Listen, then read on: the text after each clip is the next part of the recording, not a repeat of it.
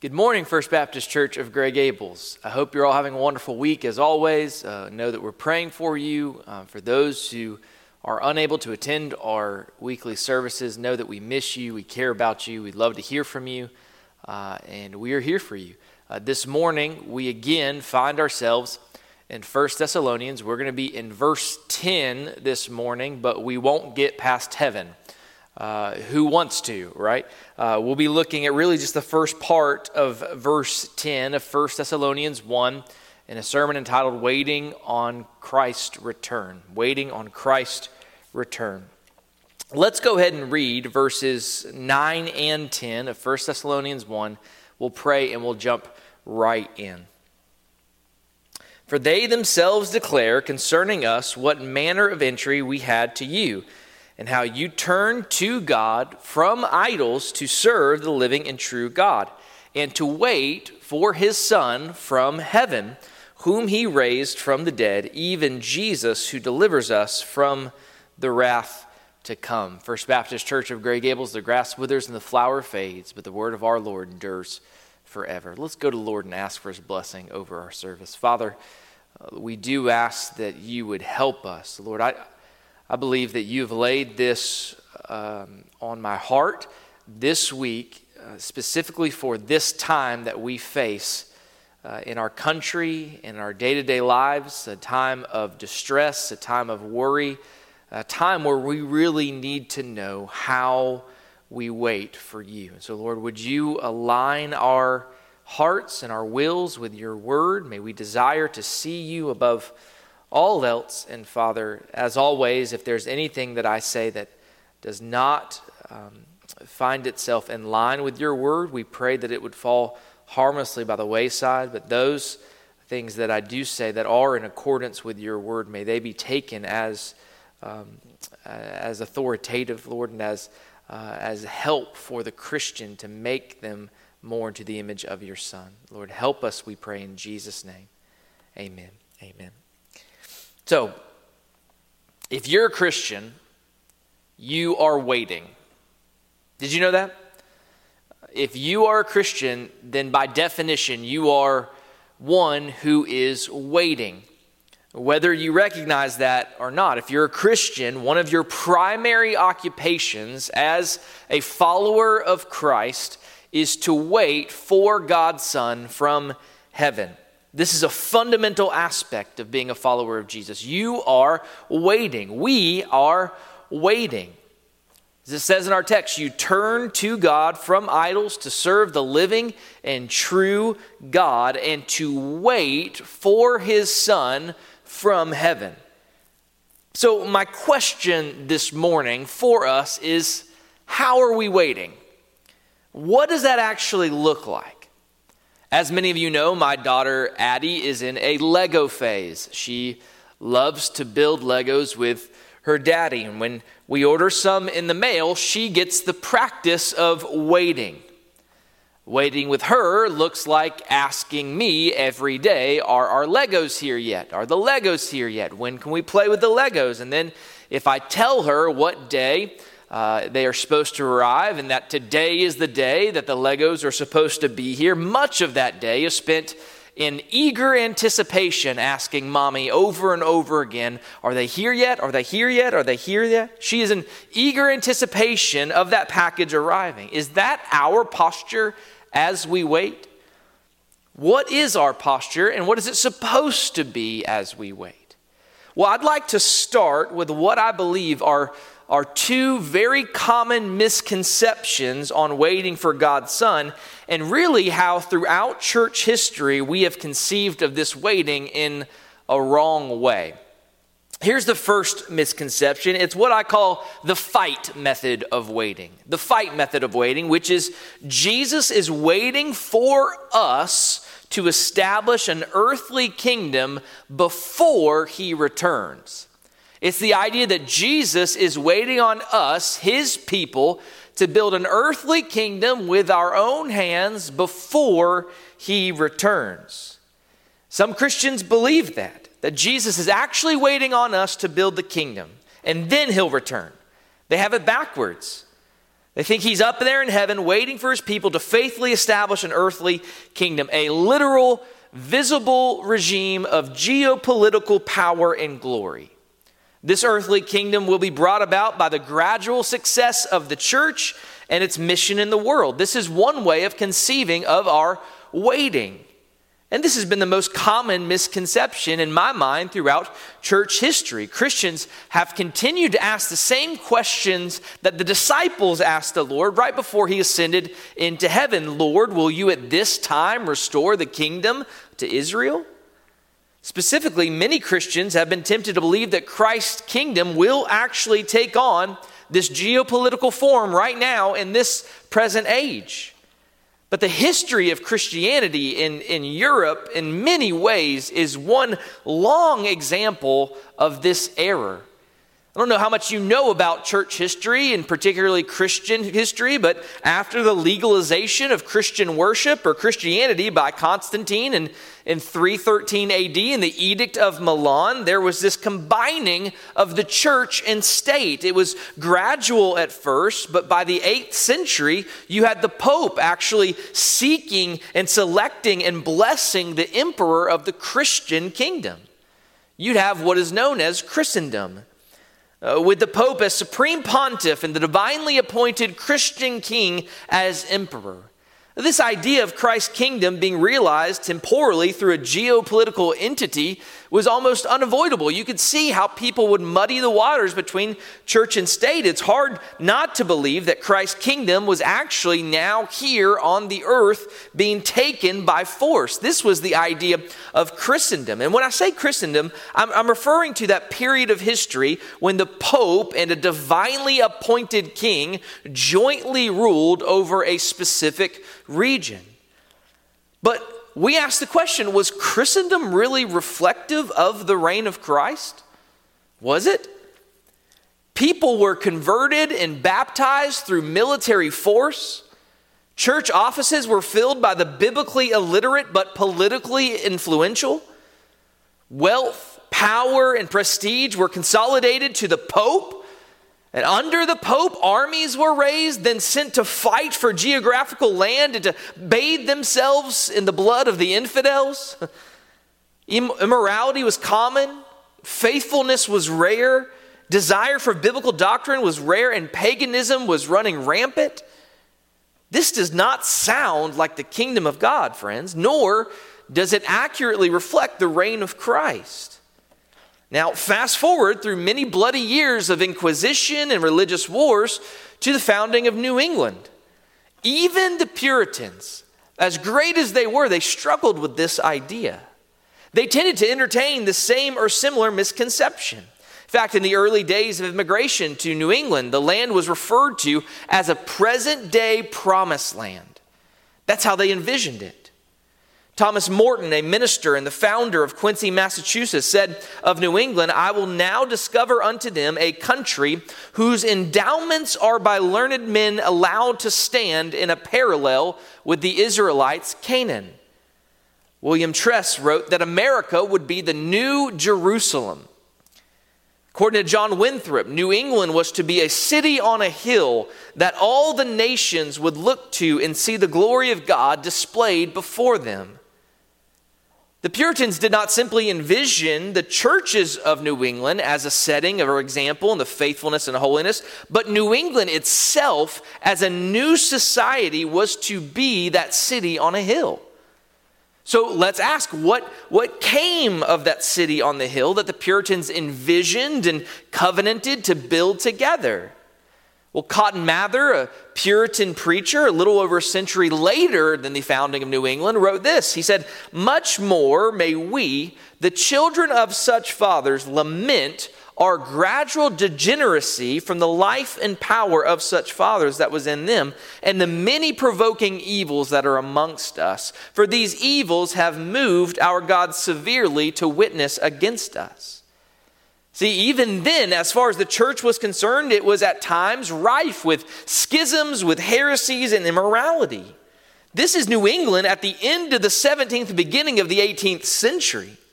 So I've offered only a few examples, but these could be multiplied exponentially throughout church history about how this idea is a terrible misconception and error. Christians have turned waiting into just doing, wrongly believing that Christ's kingdom is of this world and that it will be a visible regime of geopolitical power and glory. But history bears witness to the illegitimacy of this belief, not to mention the scriptures, which we're going to turn to in a moment. So that's the first misconception, a fight method. We need to fight and win souls so we can win souls by force, by military force, and we can take over this land and make a real physical geopolitical power and glory of God's kingdom here on earth. But a second misconception is actually an equal but opposite error of the first. The second misconception is what I would call the flight method of waiting. We are waiting for Jesus to establish an earthly kingdom when he returns. So this is the flight method. We're waiting for Jesus to come and establish an earthly kingdom when he returns. So instead of the misconception that we should build Christ's kingdom as a geopolitical reality right now before his return, many believe we are waiting for Christ to establish a kingdom when he comes. And in the meantime, according to this view, things go from bad to worse, and they were only going to get worse still. And so the faithful should separate themselves completely and utterly from the world, from the kingdom of this world, and we all should straight up just prepare for the apocalypse. There are many examples throughout church history of this error. But what I find most interesting is that Christ, from a Christ ascension until present day, listen to me, church, almost every age, from the history of mankind, from Christ's ascension until this day, almost every age has offered their people good reason to believe that things have gotten so bad that Christ was going to return. Did you know that? Almost every age, some leaders have responded to the immorality, the schisms, the heresies in their own time with this idea of separatism, that we just need to seclude ourselves from all these things, and apocalyptic speculation, where we continue to see everything and view everything as a sign that the end is near. Board up your houses, load up your guns, stock up on food, and wait. Their cry was, the end is near. Christ is about to return to subdue the nations and establish his earthly reign. Circle the wagons. Let's prepare for the end. In fact, friends, is that not what we see even now in this time in our own day? We've seen a resurgence in this perspective. In fact, D.L. Moody once said this, and I believe this really captures the general attitude born out of this misconception. He said, "I look upon this world as a wrecked vessel. God has given me a lifeboat and said to me, 'Moody, save all you can.'" Ironically, both of these misconceptions, the first and the second, stem from the same error. They stem from the same error. What is that error? They are both born out of a tendency to reduce Christ's kingdom to a visible regime of geopolitical power and glory. Whether it's before Christ returns or after he returns, Christ's kingdom is reduced to that and that alone. The first error is that this will happen before Christ returns, and it leads to an overly optimistic appraisal and the church's ability to be an influence in the nations. The second error, on the other hand, fails to recognize the kingdom's presence in this age currently, because it's looking for a regime of earthly power and glory in the future. So, from this perspective, the world is wrecked. It's a lifeboat. The best we can do is just grab as many as we can and hunker down for the apocalypse. Two different misconceptions born out of the same fundamental error, leading to two very different approaches to living in this present age. So what does the Bible actually say about this? What does the Bible tell us is the biblical conception of how we wait for God's Son, which is what we need right now? What does the Bible say? I would argue that the fundamental grid that we've seen all this and that we need to see all this through is the grid of the already and not yet. That is what we call the fruitful friction. The method of waiting, that's the fruitful friction method of waiting.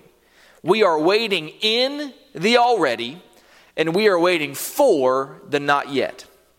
I know that might sound a little bit confusing, so I'm going to attempt to explain that to you. We're waiting in the already, and we're waiting for the not yet. Both misconceptions reflect an imbalance in the already but not yet character of the kingdom of God.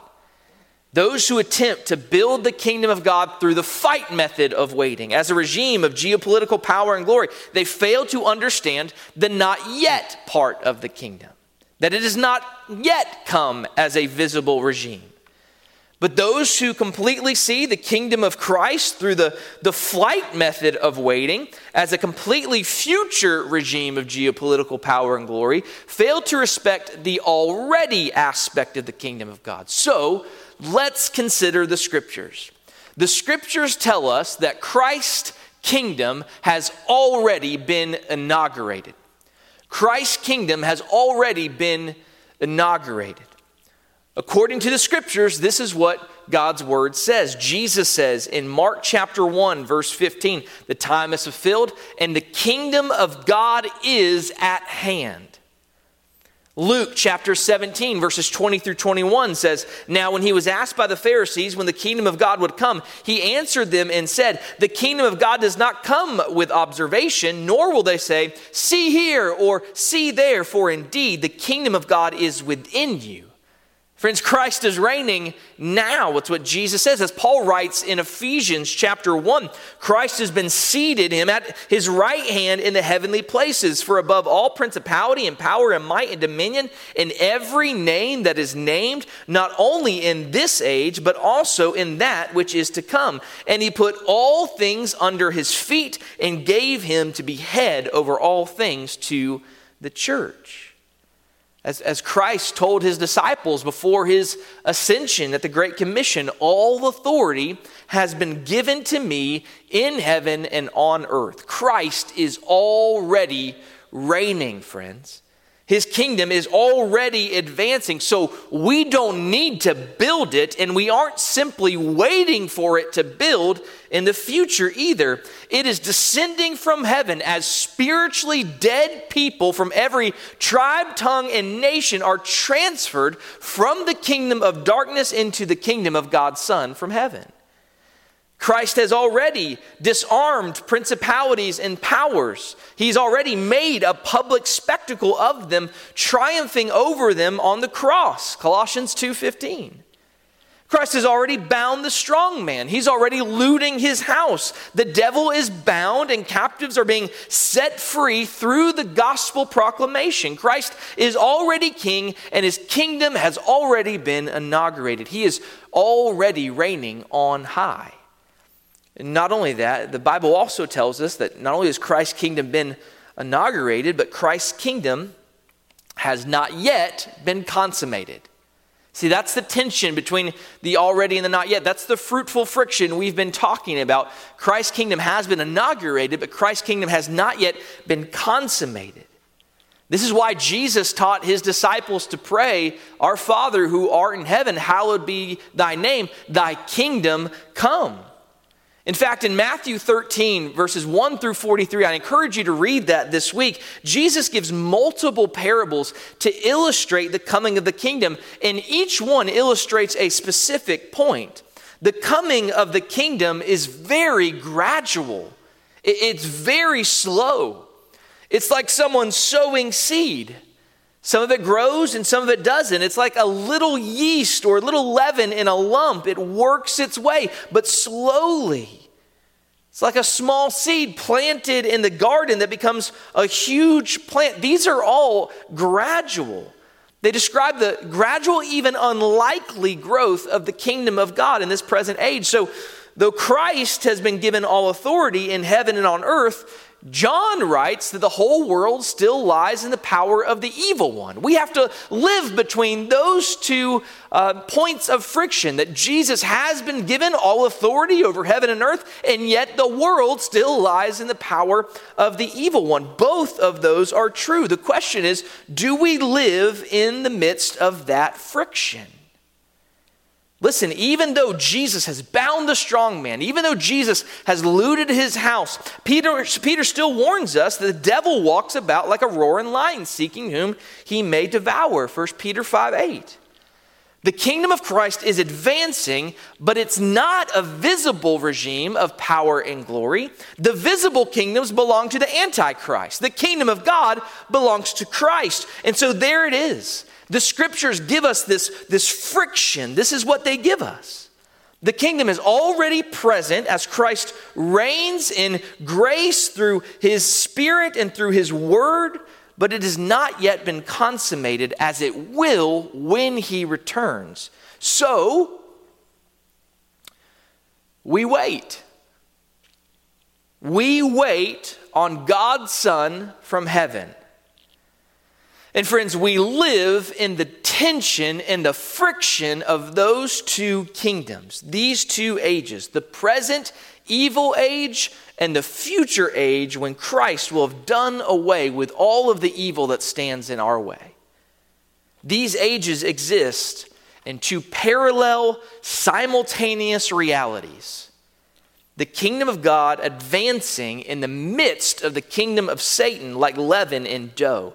There is so much tension in the biblical perspective. And don't you feel that? The gospel of grace, it is already liberating captives. The Holy Spirit is already recreating sinners. Christ is already reigning from heaven, but Christ is not yet honored by all. The Holy Spirit is not yet obeyed by all. The gospel of grace is not yet believed by all. The tension will not be relieved until Christ returns. Michael Horton writes, referring to this age we live in, he says, "It is a period in which the kingdom has been inaugurated by Christ's earthly ministry, empowered by the Spirit, advanced through the witness to the gospel, consistently opposed by the world, even to the point of great tribulation for the saints." You see, the very victory of Christ in the midst of the nation brings greater tribulation. It's not the advance of one and the decrease of the other. Both increase side by side. Greater tribulation and greater victory through the gospel of Jesus Christ. We are not attempting to establish a visible kingdom of geopolitical power and glory here in the United States or anywhere else. But nor are we waiting like people stranded in a lifeboat. Friends, our King is reigning by his grace, by his word, by his Spirit now. The kingdom of God is advancing, but quite often it's advancing through trials, through tribulation, through persecution, and even martyrdom. This is no less true in the Middle East than it is right here. So we pray, "Come, Lord Jesus," and we wait for God's Son from heaven. And so let's apply this to where we're at right now. Let's ask, what is our hope in the end?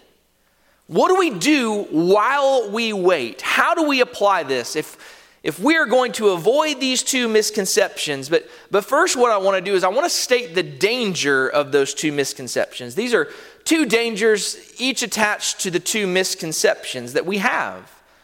The first danger is this: there is a danger of believing that we can transform the kingdom of this world into the kingdom of Christ. There's a danger in believing that with our own hands, we can transform the kingdom of this world into the kingdom of Christ. We desperately want to minimize the words of Jesus, who said, "If the world hated me, it will hate you also." He means the world we live in as much as he meant the first century world, by the way, that his disciples lived in. See, friends, let's be honest, many believe that the United States was once a Christian nation as though it was the kingdom of Christ. It's simply not the case. It's not. Read your history.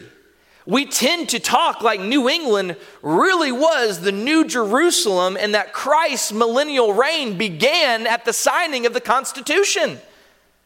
And I am persuaded that this false idea of the United States, it feeds our zeal to see the U.S. return to its former power and glory as God's chosen nation. Christian, hear me. The United States is never, ever, ever, ever been the kingdom of Christ. It hasn't. Never.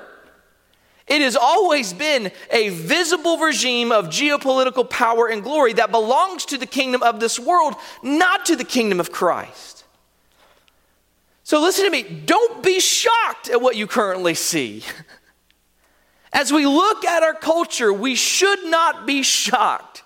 The kingdoms of men will continue to rebel against God's Son from heaven until he returns. And listen, faithful students of their Bibles are not shocked and dismayed at what we see. Nor do we believe that the right presidential candidate or the new Supreme Court justices will usher in the kingdom of Christ. No, it's not going to happen. Christian, the disobedience that we're witnessing today, it is not new. As much as it may shock us, it's not. It's not new. Things aren't much different than the way they were in Rome or the Dark Ages or even in England under the reign of Bloody Mary or even in New England. Listen, please, our greatest need is not better politicians. Our greatest need is God's Son from heaven. We desperately need God's Son from heaven to return. We need the King to consummate the kingdom. That is what we need. And we need to pray towards that end. We need to long for that end. So there's a real danger in thinking that we can transform the kingdom of this world into the kingdom of Christ. But there's a second danger. That's the danger of thinking that we can hide from this world because Christ will come any day. That we can hide from this world because Christ will come any day. Listen carefully. I believe that Christ will come soon. I do. But friends, can I tell you why I believe Christ will come soon? It's just because I long for him to come soon. If I'm honest, that's why. I'm like my daughter looking out the window every chance I get. Asking my Father in heaven every day, Lord, are you coming today? Lord, are you coming today? Please come today. Because I long for my King to return and establish his kingdom. But church family, do you realize how many saints throughout the ages have held to that exact same conviction? They're with the Lord now, but the Lord is not here yet. Often they were convinced, that is the saints of old, that Christ would return precisely because the times had gotten so bad. Cotton Mather, the New England Puritan pastor I mentioned earlier, taught the Antichrist would be defeated in 1697. And listen, this is not a fanatic. Cotton Mather, I believe, was a godly Puritan pastor, but he taught that the Antichrist would be defeated in 1697 and the millennium would then be ushered in. Listen, if Jesus told us that the world hated him, it will also hate us. But he did not tell us that, so we would abandon the world. Jesus said we are to be in the world, not of it. And so in Jesus' parable about being ready in Matthew 24, for instance, we find the faithful and the unfaithful standing side by side in the same field. In Matthew 25, we find the faithful virgins asleep with the unfaithful virgins. We find them together because their readiness does not depend on the separation from the world in the separatist sense. We are separated from the world because of the work of Jesus Christ in us by his Spirit and by his word, but that doesn't mean we've got to quit our jobs, buy 40 acres, and stock up on our guns. We don't have to abandon the nation. We don't have to abandon the United States of America because it's the place that God has put us. And so let's ask, how then shall we wait? What is the biblical way to wait for God's Son? That's the question. Well, I believe the reformers were right about this. I believe the biblical way to wait for God's Son is that we shall live as citizens of two kingdoms. That's what we do. We live as citizens of two kingdoms. Believers have lived throughout the centuries under various secular regimes. Now listen, some have been friendlier to our Christian aspirations and hopes than others have. But none have actually been the kingdom of God on earth.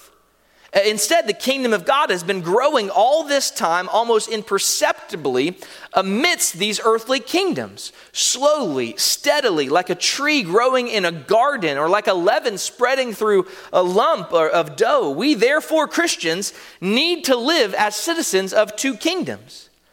We need to pray for the good of the secular regime in which we find ourselves living. We need to pray for the good of the United States of America. But friends, we're like the Jews in Babylon who've been exiled to Babylon. We're not commanded to make Babylon Israel, nor are we commanded to flee from Babylon and go to another place.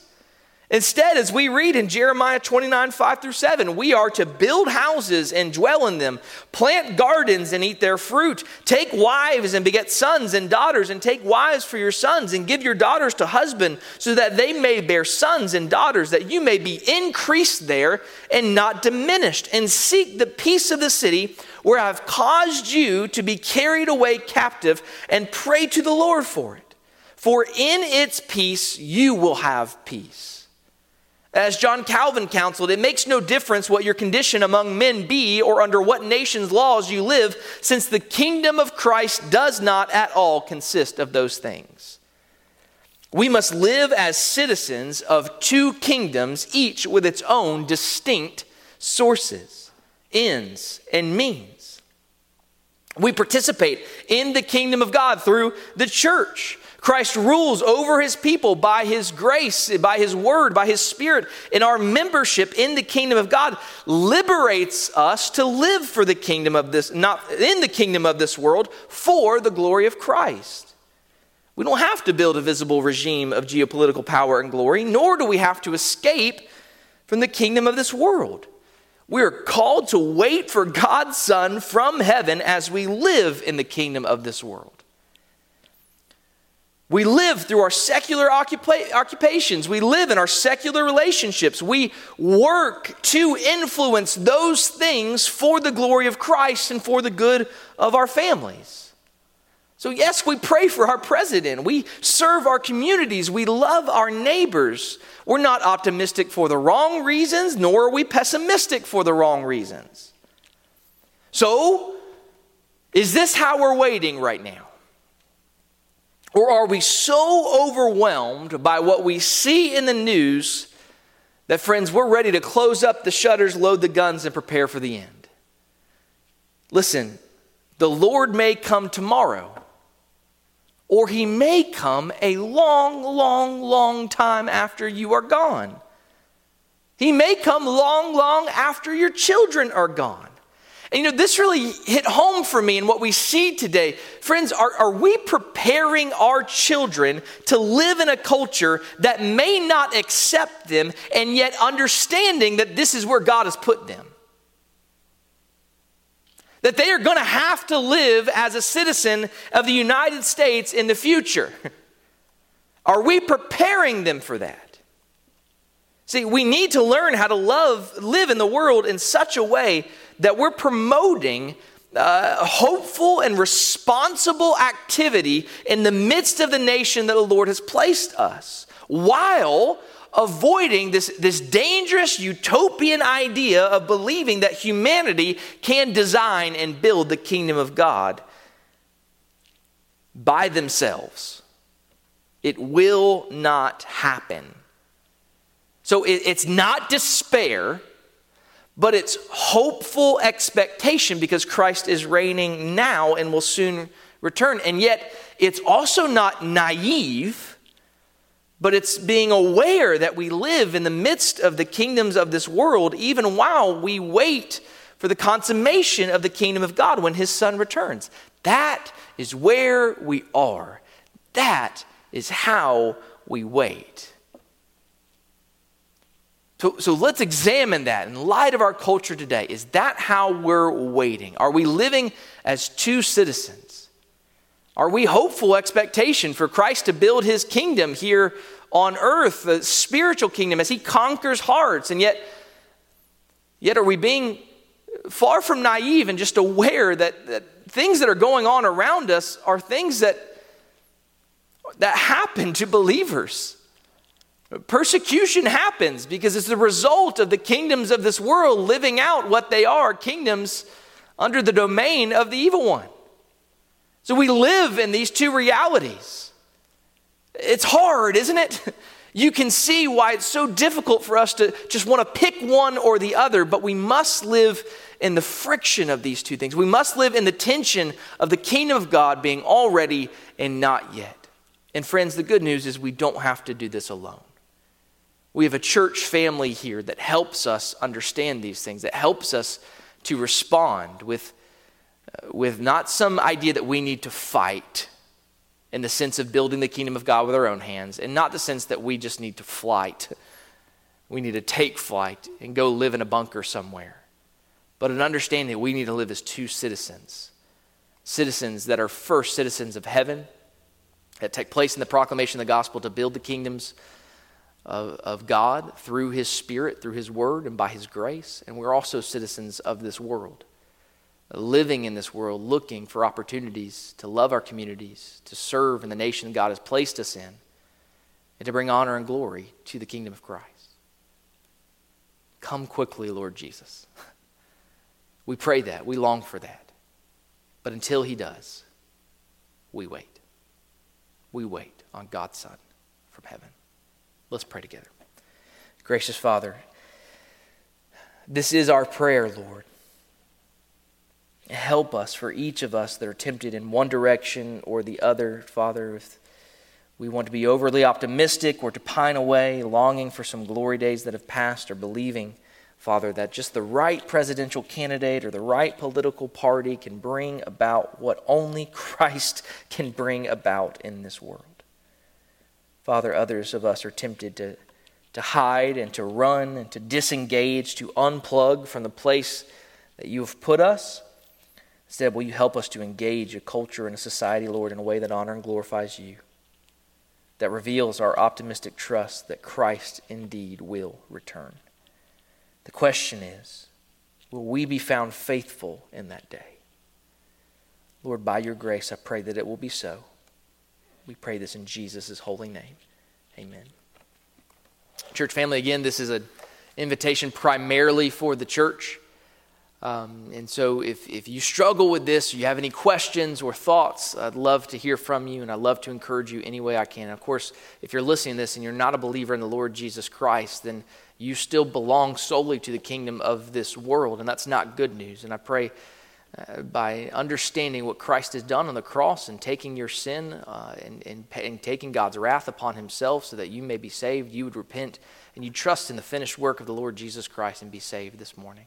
However we can help you, we're here. Please call us, text us, come see us, whatever you need to do, and we'd be happy to help you any way we can. We love you, church family. God bless you.